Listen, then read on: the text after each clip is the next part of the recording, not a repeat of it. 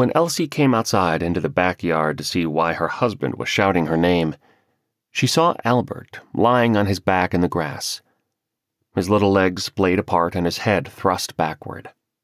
She was sure something awful had happened to him, but when her alligator raised his head and smiled at her, she knew he was all right. The relief she felt was palpable and nearly overwhelming. After all, she loved Albert more than just about anything in the whole world. She knelt and scratched his belly, while he waved his paws in delight and grinned his most toothsome grin. At just a little over 2 years old, Albert was over 4 feet long, which was big for his age according to a book Elsie had read about alligators. He was covered with a thick skin of exquisite olive-colored scales, with yellow bands on his side that the book said would disappear over time. Raised ridges rippled down his length, even to the tip of his tail, and his belly was soft and creamy. His expressive eyes were the color of gold, but glowed a compelling red at night. His face was quite striking, his nostrils perfectly placed atop the tip of his snout, to allow him to breathe while resting in the water, and an endearing overbite that presented rows of brilliantly white teeth. He was, Elsie believed, about the handsomest alligator there ever was. Of course, Albert was also smart. So smart he followed Elsie around the house like a dog, and when she sat down, he crawled into her lap and let her pet him like a house cat. This was good because she was no longer able to have either a dog or a cat, due to Albert's tendency to ambush them from under the bed or out of the little concrete pond her father had built for him.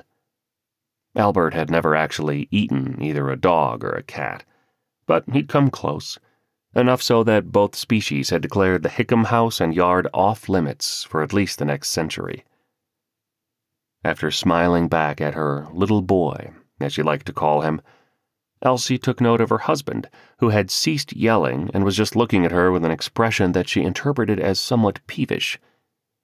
She could not help but also note that he was dressed in a rather peculiar fashion, which led her to ask, "Homer, where are your pants?"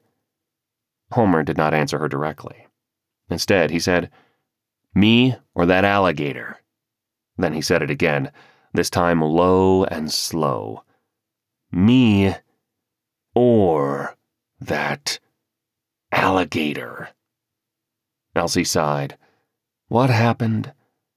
"I was sitting on the toilet doing my business when your alligator climbed out of the bathtub and grabbed my pants.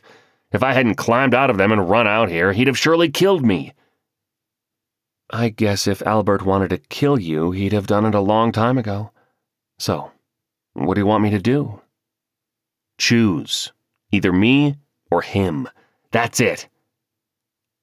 There it was. How long, she wondered, had this been coming at her? At them both? At them all?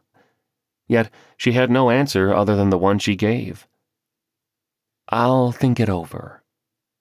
Homer was incredulous. "You're going to think it over when it's me or that alligator?" "Yes, Homer.